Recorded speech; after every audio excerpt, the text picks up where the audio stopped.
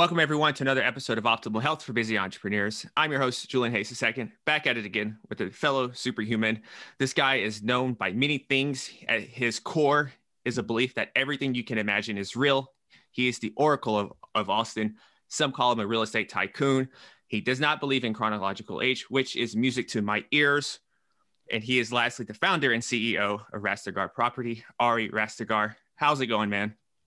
Going great, man. Waking up every day and being able to do what you love is a great blessing, and very lucky to be able to do that, especially in my hometown and with the people that I love. So I don't know what else I could ask for, being happy, healthy, and full of energy. Absolutely, man. And before we start at the present and even go to the future, let's go to the past a little bit. And I was reading up a little about you, and it seemed like the moment involving the Iranian Revolution was kind of impactful with your family and everything. So what was, yeah, it was a big inflection point. My grandfather was, very close with the Shah of Iran. My namesake was a 5-star general in the Iranian Revolution, in the Iranian army. And we weren't Muslim. So, when the Ayatollahs took over, they literally killed our whole family. Luckily, my father and uncles and aunt were studying in Texas, in Austin of all places, with the plans to go back to Iran. My father was in boarding school in London during his kind of middle school, part of his high school, studied in France. And, it was a lot of the kind of wealthier families did in Iran. But then they lost everything. And right around that time that, the revolution broke out, my dad found out that his girlfriend was pregnant, and here I am. Yeah. And so we had to start it from scratch. And, it's a plight that a lot of Iranian Americans share as well. So the story that I'm sharing with you, a lot of other Iranians that you'll see, whether in Los Angeles, there's a huge, Iranian community there that share this similar plight and this very similar story.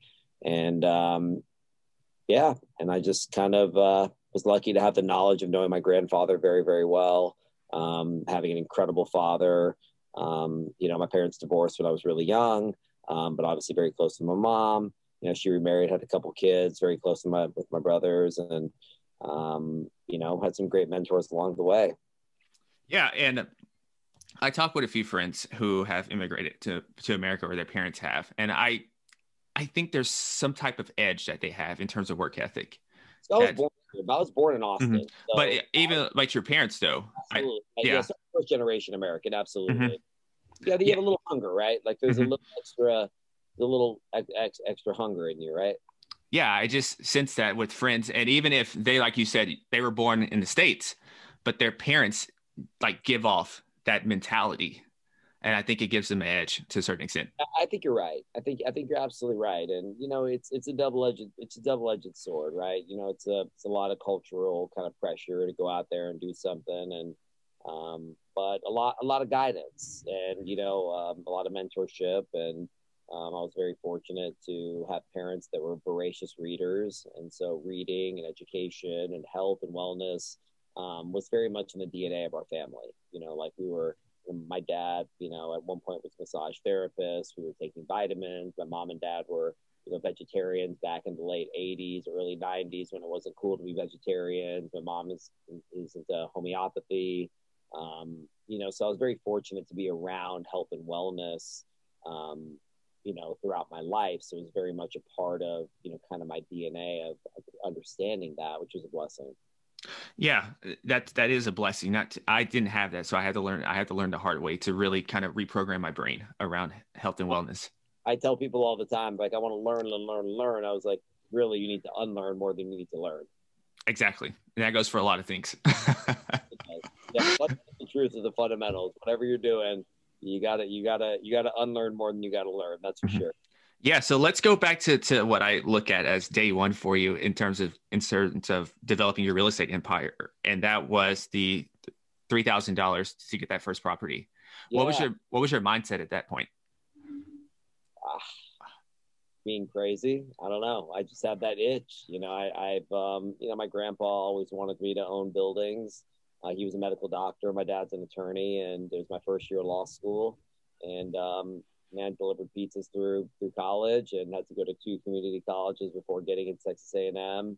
I was an English major, graduated top of my class, but it was kind of a screw up in high school, and they didn't let me in, and maybe they shouldn't have let me in. But when I got to law school, this is around 2005, I graduated in 2004 from Texas A&M, and the markets were going crazy, and I just felt like it was time to jump in. I saw this one man's name on a lot of these buildings. I would drive to school, and it would just be framed going up and say sold and sold and sold and sold.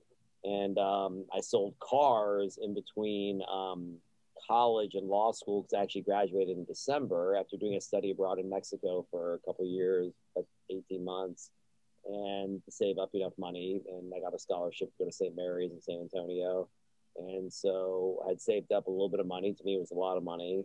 And I wanted to learn. So I just literally went and knocked on his door. I tell people all the time, old school still works. Pick up the phone. In this era, DM the person that you want to talk to. Get on YouTube if you want to learn something. It's free. I mean, it's like, this is the greatest age ever if you want to actually learn, right? And so I just went and showed up at his office and said, look, this is what I got. This is what I want to do, but I want to be on the build site. I want to learn how these houses are built. And these are little $80,000 interim construction loans that, I didn't have any credit. I didn't have whatever, but I had a little bit of cash. I said, look, I'll buy the lot, and, I'll work every day, and you build it at cost, and we'll split the profits 50-50.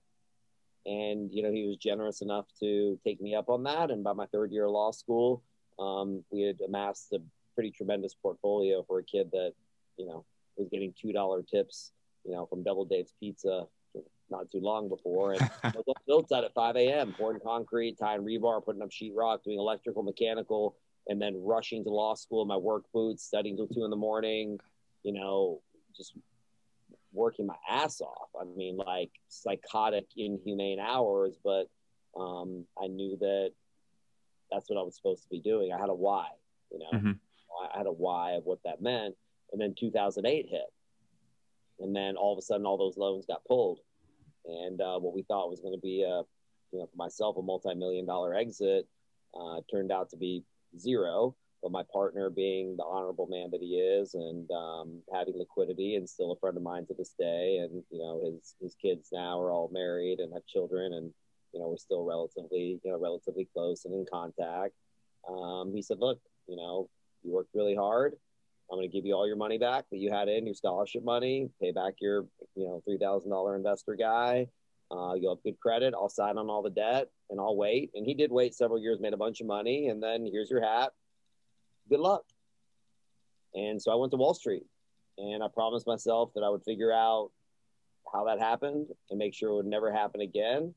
I saw how much money people made during that recession, that had the money, that had the acumen.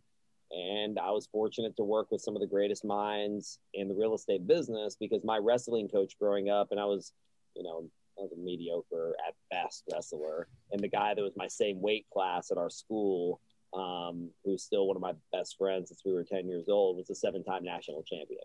So I just got beat up every day, really. But his cousin, I say cousin, but his Italian cousin, ran Credit Suisse's entire real estate conduit lending business. And he kind of vouched for me, kind of Italian style, and moved me to New York and put me in the room with, you name it, the biggest names you could possibly imagine in real estate. And I helped manage some of their personal portfolios, worked directly with them on individual projects, took their kids to school, like whatever I could do to just be around them. Took the bar exam. I'm still a licensed attorney, because my dad would kill me if I wasn't, because that's more important than and after being there on Wall Street for many years, we got married, and we had our second child on the way, and Austin's my home, and I kind of saw the writing on the wall. And one of my investors that I got to know really, really well when I was working at one of these shops kind of said to me, why are you working for somebody else? Like, you're doing the numbers, right? I'm like, yeah, you're doing the acquisitions, you're raising the money. Like, when you grow some balls, come tell me, I'll give you the money and start your own company. And it scared me. And so I went home and told my wife. She was like, well, what are you going to do? Well, you have to quit your job. We have kids. Like, you get hurt. Oh, I got, whatever. I went back down and said, all right. So he loaned me the money, paid him back a year later, and the rest is history. And within 6 years, we built a multi-$100 million portfolio. We're building 4,000 houses in Austin. We have 7 development projects breaking. We've bought and sold and exited successfully in 38 cities, 12 states, 7 different asset classes. And we'll be in the billions in the next 18 months. And started it from nothing, but good old fashioned, you know, hard work, man. I mean, like excessive hard work, and finding tools of personal development, you know, having a great life coach, always being curious, being a reader, being around great minds, listening, you know, taking my ego out of the equation. Yeah. And making sure I'm surrounding myself by believable people. And we've been able to build something really special. Yeah, that was going to be the thing I was going to say, is also finding a way to get yourself in the room with the right people. Yeah. And you, a lot of it is luck. And I hate to say that, but you know, but it's truthful though.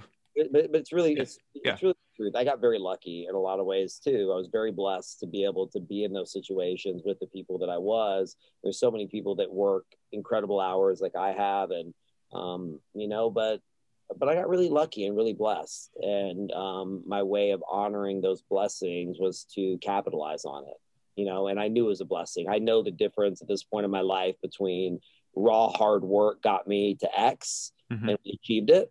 And then this was Providence. Like, I know the difference now. Like, I have the discernment to be able to see, you know, what that was. And so I'm still very much in awe of where we are, because I know that we were blessed to be here. And, you know, people heard someone talking about humility recently, and had a beautiful quote that really resonated with me, was that humility is not thinking less of yourself. It's thinking less about yourself. You know, and so I'm still in awe of the ability to do what I love, you know, and do it every day with the people that I care about, people that I respect, and to build great projects, to be able to have the artist in me, which, you know, I very much have, although I'm a risk manager in my day job. You know, to me, in my heart, I'm an artist, and to be able to design beautiful buildings, figure out how people are going to live and what the future of that looks like, marrying technology and data and analytics into that, being the oldest millennial, which is kind of a funny, you know, kind of thing about me, that I'm actually the oldest millennial, whatever that means. So I'm J. Cole's middle child, right? Like, I'm stuck right in the middle of 2 generations. Like, I'm the little brother to all the old heads, and I'm the big brother to all the younger guys. Absolutely. You know, and so we have a huge list of, our investors are mostly public pension funds, family offices, and institutions. But, you know, we have a huge list of celebrities, athletes, NBA players, NFL players, musicians, you name it. And so getting to talk with them and spend time with them, you know, I realize that the fundamentals of getting where you want to go are very, very similar, right? And so much of it has to do with knowing where you're going. And that sounds like something very simple. It's not easy, but it's simple. But you need to know where you're going. Oh, and that was one of the things that I was very fortunate, is that I knew what I wanted.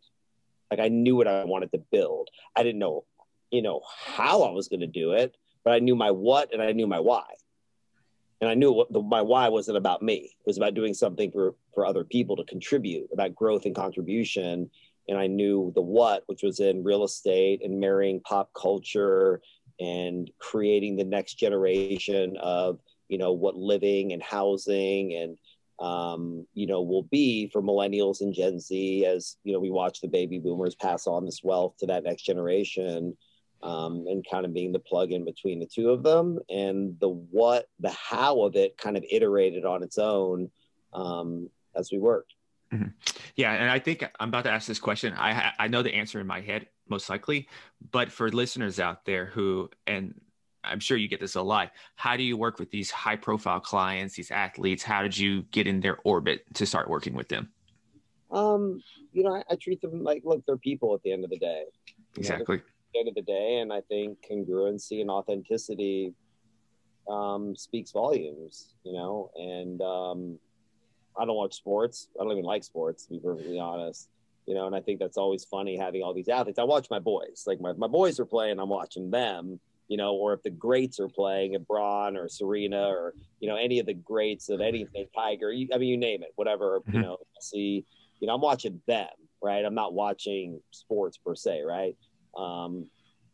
But I'd like to believe that it was authenticity, you know, and just getting connected to them and getting to know them and then realizing I'm just a regular dude in a hoodie, just like them. I don't wear Rolexes or, you know, this is all for my kids, man. I got 3 beautiful children and I love what I do. And a lot of them, they love what they do, you know, and the ones that work with us, you know, are really on a mission, whether it's something to better their family, you know, or they're just in love with the game of basketball and that's just what they do and who they are. And those tend to be the artists that are just artists and it just bleeds out of them. Those are the people that we've worked with because we share common core values. And just through the grapevine of being around those types of people, you get in those rooms and just by being vulnerable and being authentic and just letting it roll, you know, and that's really what it is. Like, so I didn't go after it at all. I just did me, and a couple of them kind of ended up in the same room and ended up chopping it up about different things. And, you know, and I'm never out selling anything per se. And, you know, they expected me maybe to, they'd read about me or seen what I'd done and just build authentic relationships with great people. And it led into great business. You know, and that matches with a lot of other people that I've interviewed in the past who now maybe have high profile clients or whatever. It's that they focus on relationships and they focus on getting good at their job. And then that stuff came. So yeah, that's great to hear. You have to be obsessed with your consumer and you have to care about their needs and put their needs above your own, whether that's Amazon. And that's why they became so successful is because, you know, Bezos was obsessed with his customers. And it was up until only about a year ago that he still once a month got on customer service calls. You didn't know it was Jeff Bezos, but he was sitting on a call for a $14.99 return of, you know, diapers or whatever it is. So he could be on the front lines and build services that were going to make the lives of his customers easier. And that's what made Amazon so successful. And he differentiates between mercenaries and missionaries. There's mercenaries that are after money and missionaries that, you know, are out to do something different. Mercenary businesses, you know, might have a good run, but they don't last the test of time. Jack Welch, who I have a tremendous amount of respect for, rest in peace. He passed away in March of 2020. You know, probably one of the greatest managers, leaders ever, chairman of GE, as you know, maybe your listeners know. If you don't know who Jack Welch is, I highly recommend you read all of his books, get to know who he is, especially if you're an entrepreneur. But he talked about a few things, but one thing that really stuck with me was when you're creating a product, whatever it is, you have to objectively put yourself on the other side of the equation and ask yourself, would I buy this product at this price point? And does this make my life easier? Is this something genuinely that my customer needs versus me selling you something? Like, can we create something that they want to buy because it helps their life in whatever respect? And if the price point that they were entering the market was competitive, it gave deep value to their end user, consumer, and it created some sort of convenience or whatever that was, even if they had a 5,000% markup. But if it was still cheaper and better and the consumer was happy, that's when they knew they had something good. It really stuck with me. And so to any entrepreneur that's out there doing whatever they're doing, you have to take it outside of you. The biggest mistakes that I made, and my book comes out in June called The Gift of Failure. And it's about introspection into those things. And I found, you know, the biggest mistakes I made in my life in business were wanting to be right. And, you know, me, like I wanted to be right. And it wasn't until I was looking for the right answer that things started to change, and listening to those things. And when we're in our investment committees and we're talking about deals or whether or not we're going to invest, we never talk about making money. All we talk about is how we could potentially lose money. Everything is about capital preservation, because that's, you know, ultimately the name of the game. And in our opinion, we're not the home run, swing for the fences kind of folks. We're singles and doubles people. So being obsessed with our consumers and putting their needs first. That reminds me, when you just said singles and doubles, I was reading a few articles of yours just from years back, and you had a line in there that said, "Boring is beautiful." Yeah. I love that. And it's something that I think is one of the toughest things probably for this generation now, and I'm speaking of myself as well, is that the toughest challenges is not the access to information now. It's really our focus and our ability to stick with something, I think about. Yeah, I mean, you nailed it. And, look, I tell people all the time, and you mentioned it, a creed that's on all of our development projects, a Picasso quote, everything you can imagine is real. I live in a world where everything is possible. One of my favorite poets, Persian poets, Rumi, I'll bastardize the quote, but you'll get the point. He said, if there's a candle that's lit and you take another candle and you light another candle, that doesn't take anything from the brilliance of the first candle. Okay. So I live in a world of sharing, whatever it is. I can humbly teach anybody that I've learned along the way, which is what the book is, ultimately, really about. But to find success, you have to be laser focused, and multitasking is bullshit. It spreads you too thin, and you can take that same thing to friendship. If you have 30 friends, as an example, you can only spend so much time with each one of those people. If you have 5 friends, you can devote more time and energy to those 5 friends and build deeper, longer relationships with them. So it's back to the fundamentals, right?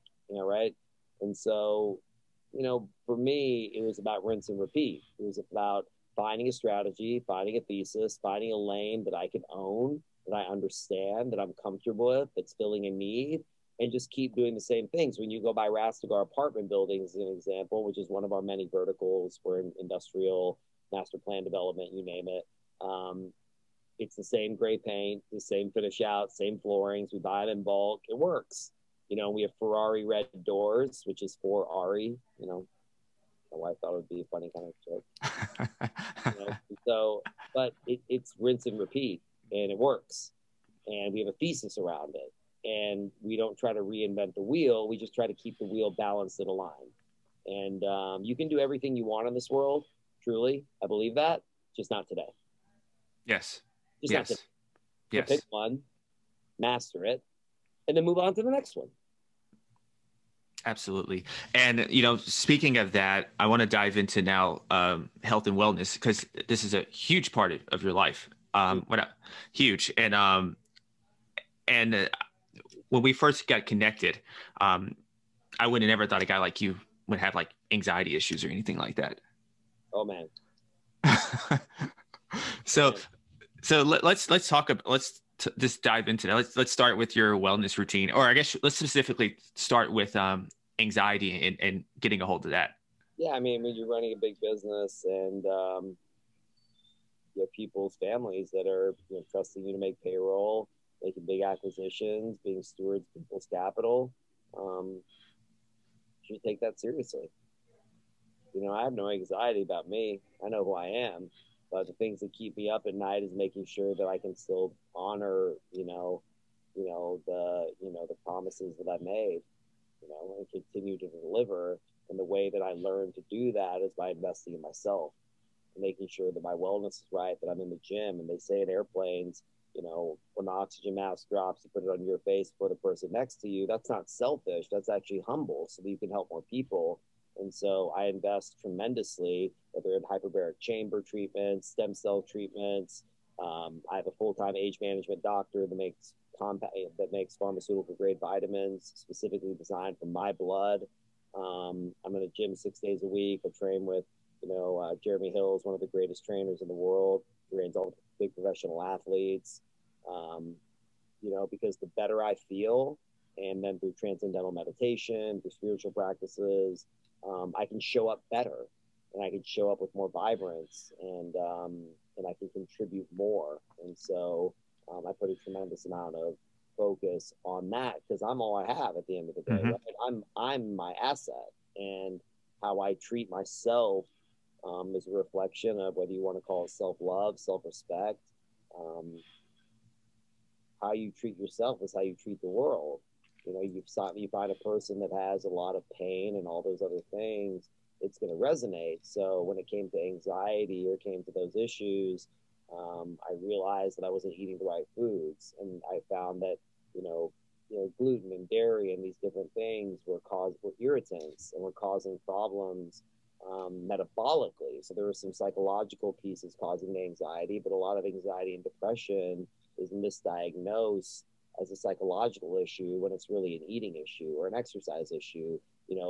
Going for a jog or jumping on a trampoline or a rebounder secretes serotonin and lowers that anxiety. Learning how to meditate versus taking some sort of antidepressant or Xanax or whatever it is, but finding tools and using my life coach, who I've been with for 12 years now, who coaches Hugh Jackman, Michael Rapino. The list goes on. Her and Tony Robbins are probably the biggest in the world.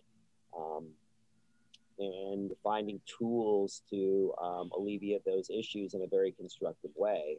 And it's not easy, man, because you got to look in that mirror and you got to see that things aren't right. And it takes a tremendous amount of vulnerability. And for a guy, you wouldn't like me 10 years ago. But I hear that a lot with sometimes with entrepreneurs. And I sometimes think but don't you think though, that a little bit of that personality 10 years ago is also the reason that put you where you are right now? It was kind of beneficial to a certain extent. Look, I look at it as, there was a point in my life when life was happening to me. Mm-hmm. Life was happening for me. I connected the dots backwards, and that's it got me where it got me. I wouldn't change anything. Exactly. And so you probably talk to a lot of entrepreneurs, I'm sure. And at the early stages of their business, I guess they're probably more in like a hustle mode, and the dip. And sometimes they can use as an excuse. So from the very start of your entrepreneurial journey, was you always this diligent and meticulous about your health, or was it just a evolution? God, no, I didn't. Absolutely not. Like I understood the value of my health, but in college, I was eating ramen noodles and macaroni and cheese. We didn't have any money. Whatever. And now things are much more affordable. You can buy a can of sardines and it's 40 grams of protein for $1.25, and get a little thing of spinach for $1 and have a perfect meal, right? And I wasn't thinking like that in that time. I went to college too, and you're out drinking and being a college kid and doing all that stuff, and your priorities are different. But it wasn't until our first child was born that I realized that I wasn't feeling good, and I was working crazy hours, and I just didn't have the energy to be the dad that I wanted to be or be the husband. I just didn't have it physically, and I could lose my hair, and I had dark circles under my eyes, and I just didn't feel good, and I went on a mission to figure out why, and it was revealed to me what was going on. So I take about 150 vitamins a day that are custom made for my blood, separated every 60 days. In addition to all the wellness routines and the way that I eat, I take food sensitivity tests. On infrared and near infrared light beds, cryotherapy, stretching, yoga, weightlifting, Pilates. All during different times, obviously, to make sure that, like I said, that I can give my all. Yeah. And I'm sure it's noticeable with everyone around you. Yeah, it's infectious, and it's infectious either way. Whatever you do, if it's toxic, it's infectious. If it's constructive, it's infectious when you're a leader or you're the head of an organization. The old saying is the fish stinks from the head down. And so with entrepreneurs now, what do you think is a good starting point for them when it comes to their health? They need to be eating a lot more vegetables. Yeah.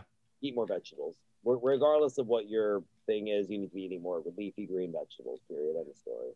You need to be moving your body, move your body every day, whatever that means.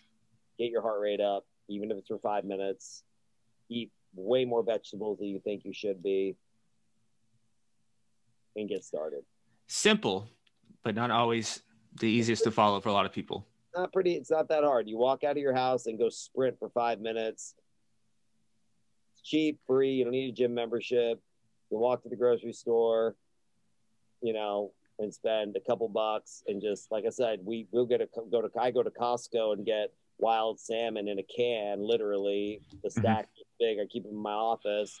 It's, $15 for like a bunch of them. I just open it up and eat it with a fork. It doesn't have to be fancy. Yeah. And trying to make it fancy and say it's expensive. It's not. It's actually cheaper, but nobody's put in the work. Speaking of putting in the work, I might butcher this that you said. I think you said resourcefulness over resources. I might have butchered that a little bit. And besides that one thing, what do you think is some other limiting things that is stopping entrepreneurs from really taking it to the next level with their mindset? Limiting beliefs. Mm-hmm. Just limiting beliefs that have been unlearning, like we said before. And a lot of times the people that have put those thoughts into our heads are the people closest to us, and not out of because of anything nefarious or bad, like our parents as an example, or grandparents. Grandma wants to give you that pie that she cooked you out of all the love and whatever, but it's terrible for you. Or, mom tells you, no, you can't do that, or we're not going to be able to do this, or we're not going to be able to afford that, or you'll never be able to do that. She's not saying that she doesn't love you and doesn't want you to be whatever, but she doesn't want you to get hurt, and you got to be like Nike. Just do it. Just do it. Just do it. And that's how you do it. How do you learn how to ride a bike? Ride a bike. And that's my only advice to investors, to entrepreneurs, investors, whatever it is you have a passion for, just fucking do it. And stop talking about it. Don't talk about it. Do it. Just go do it and start, wherever you are. I flipped burgers when I was in high school. I delivered pizzas through college. I'm sitting on $1 billion portfolio, over the next 18 months. And I'm not the smartest guy in the world.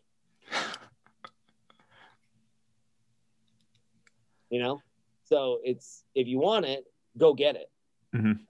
And if you didn't get it, it means you didn't want it. Ball don't lie. Ball does not lie. My boy Mike Stud, he started a podcast recently, and he had Johnny Manziel on there, and that was the tagline of the podcast: is "Ball don't lie. Men lie, women lie, numbers don't lie. Ball don't lie." You want to show me what you're doing? You want to talk about it? Let's see the numbers. Ball don't lie. You do the work, results will come. And if you didn't do the work, you ain't gonna have no results. That's a simple truth. Failures. Ain't no excuses. You failed, but you got to get back up. Every time. And it's that type of mentality that's needed. But I feel now that it's kind of people are soft, man. Okay. You're soft. You're soft, and that's okay. If you want to live a mediocre life, that's your business. Mm-hmm. The beginning lines of my book are, "I hope you fail." The second line is, "I hope you fail a lot." That's where you learn. Mike Tyson would say everybody has a plan until they get punched in the face. They're soft though. They talk about wanting all these things, and they see everybody flexing on Instagram with this, that, and the other, and people are more concerned about looking rich than being rich. And I don't think about making money. People say, "Hey, what's your net worth?" I don't know. I have no idea. How many properties do I own? I don't know. I just do the work. I'm doing the process. I'm shooting the free throws every day. I'm in the gym every day, shooting free throws. So when it comes game time, I ain't got to get ready. I'm ready. And if you're constantly doing, which I imagine so, you don't have time to look at competition or what anybody else is doing. Got horse blinders on, man. I'm running my race. You see this in sprinting all the time. Look at Usain Bolt. Is he looking to the left or right? Absolutely not. Absolutely not. I'm running my race. I'm running it my way. I'll make my mistakes. They're mine. I don't have competitors. My competitor is me. It's me 5 years ago and me in the future. That's who I'm competing with. I want to be better. Benjamin Franklin said it best, a mantra that I live by. He said, "Be at peace with your neighbors, be at war with your vices, and every year find yourself a better man or woman, or whatever pronoun you pick. But every year find yourself a better human being." that's what I live by, even if it's this much, because those compounded little returns stacked up over time, they add up. 1% adds up. I think it's the Kaizen principle or something like that. Kaizen, constant, never-ending improvement to the day that I die. Absolutely. And so as we get ready to wrap this up, let's do just a few random questions here. So what does success mean to you? Success is making sure, Emerson said it best. Success is making sure that,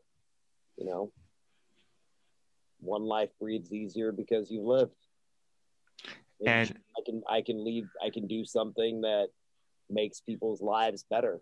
To me, that would be success. That is the essence of success to me.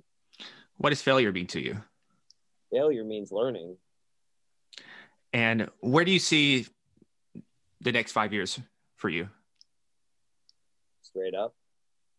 I like it. And are you a music person? Obsessed. All genres, all awesome. Eras, all music. Okay. All right. Let's do this. So who's in your all-time starting five in musical starting five? It can be groups. Huh? What genre? It's too hard. Big genre. Pick one. Okay. Rap. What genre do you like the best? I listen to rap the most, probably. Okay, we'll do rap. I love all of it. Like, we have Sinatra playing in the house all the time. I like Sinatra. We'll listen to Coltrane. Like, I was a big Dave Matthews fan, big Nirvana fan, Pink Floyd. Like, I run the gambit, but when it comes down to it, the kids are listening to Drake and Abel mostly. So, that's what you listen to. So we'll do rap then. We'll do rap.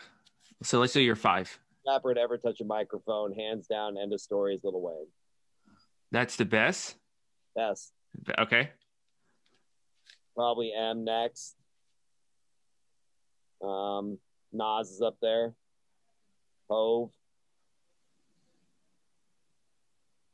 5 is tough. I'll tell you my favorite, that might not be one of the best, is Fabulous. I like Fabulous. I like Fabulous. I like that, but Wayne is the most prolific rapper to ever touch a microphone. I mean, since he was 11 years old, he's still doing it. And what M did was just silly. I mean, it was just completely, absolutely bonkers beyond belief. Love J. Cole. I have so much respect for J. Cole, so much respect for Big Sean. There's a lot of great talent out there that are doing good things, that are saying good things. Drake, love Drake. Got a lot of people helping him, which kind of violates the rules that I grew up in. But we love his music. Absolutely, all of us are fans. My 5-year-old, my 8-year-old, we sing all the songs from Popstar, you name it. And the next thing is pretend that you have a bottle of wine or a bottle or a bunch of smoothies. If we're just staying healthy that day, And what was that? Celery juice. Or celery juice. So we got a bottle of celery juice, and you can invite 3 guests to join you at this round table. And from any point in history, dead or alive, it doesn't matter. They can be dead or alive. What 3 people would you invite? Elon, for sure. I would probably invite. Man, that's a good one.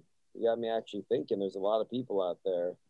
I'd probably bring John Hagelin, who's the head of the Transcendental Meditation Movement, who's a quantum physicist.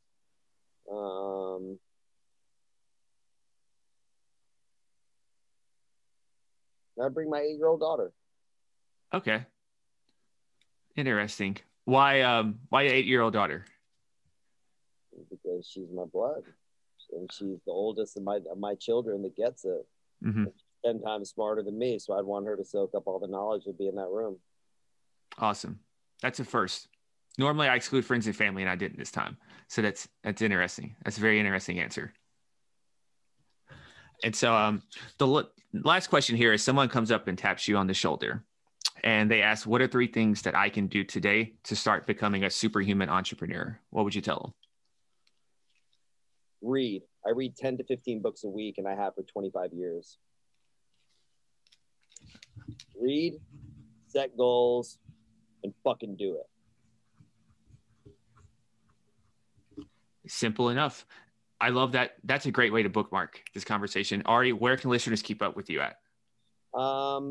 They can, I mean, you can Google me. I mean, you can Google Rastegar, you can Google Ari Rastegar. I'm pretty easy to find. I have a column in Forbes, pretty public what we've done. You can go to @Rastegar on my Instagram. I'm kind of not really good at social media, but I got a team that kind of does that stuff. But we're pretty easy to find. If you just type in my name into Google, you'll see only about 2,000 or 3,000 articles that will tell you what we're doing, and reach out if we can help you. Yeah, and I will have all that in the show notes, and I look forward to checking out the book when it comes out. Send you a copy. All right. So listeners out there, stay awesome, be limitless, and go be superhuman. Peace.